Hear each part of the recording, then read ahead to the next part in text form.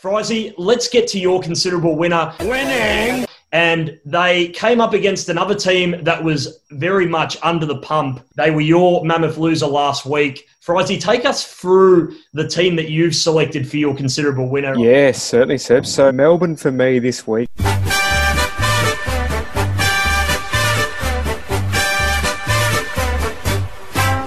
Despite Hawthorn making them sort of look $1 million, that was an important win, and they did it in a very, very strong fashion. They brought in young Sam Wiedemann, and I suppose with his game, you'd like that. That's more of the impact that he probably needs to have. And alongside that, we're hearing a lot again about Christian Petrarca. There was a bit just in the paper comparing him to Dustin Martin, not necessarily saying like for like, but very similar types with some similar strengths. Not sure about Melbourne actually sneaking into the 8. I mean, they obviously still could. Remember that they are a game short, just like Essendon, for that missed one. So they're 3-3. Probably have to take something unexpected, though, to actually finish in the 8. But it's taken them probably a little bit longer to get things rolling than they might have hoped. But yeah, that was a good win. It was an important one for them, I think.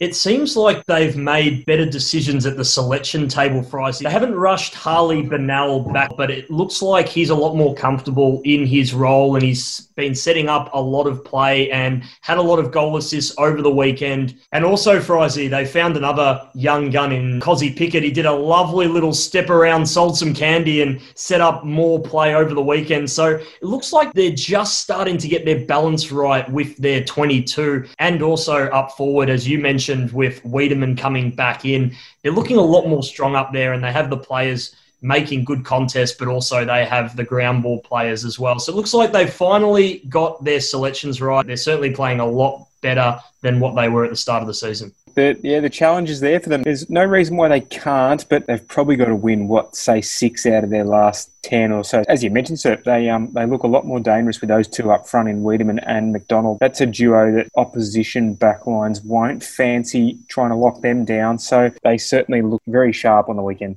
Yeah, it's a very good win on the weekend, that is for sure, Frizy. But let's save our judgment on Melbourne for Sunday when they play the Brisbane Lions, a top 4 team. Let's see how good they really are. Now, Maxi, you're a man who knows your stats. You're a man who knows the market for the Brownlow very, very well. What are the chances that Christian Petrarca can run away with this year's Brownlow? From memory, I think he's coming close behind Lachie Neale, who's the current favourite. He'll pull a lot of votes in games that Melbourne do win.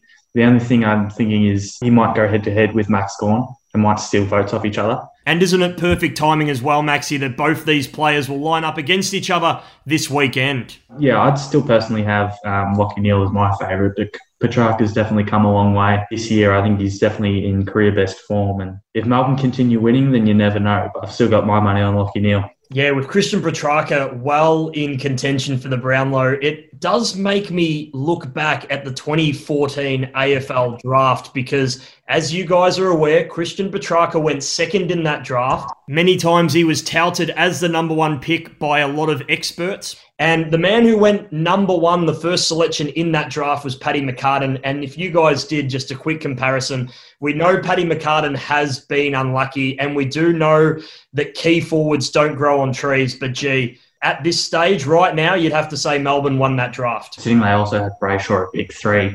I think St Kilda's main rationale behind going with McCartan is they didn't have a younger key forward at the time. From memory, I don't think Tim Membry, Josh Bruce was there as well. They wanted their full forward for the next 10 to 15 years. I think the Saints have got a pretty decent midfield already, so I don't think it's too big of a loss. But Monday morning quarterbacking, you definitely go with Petrarca now.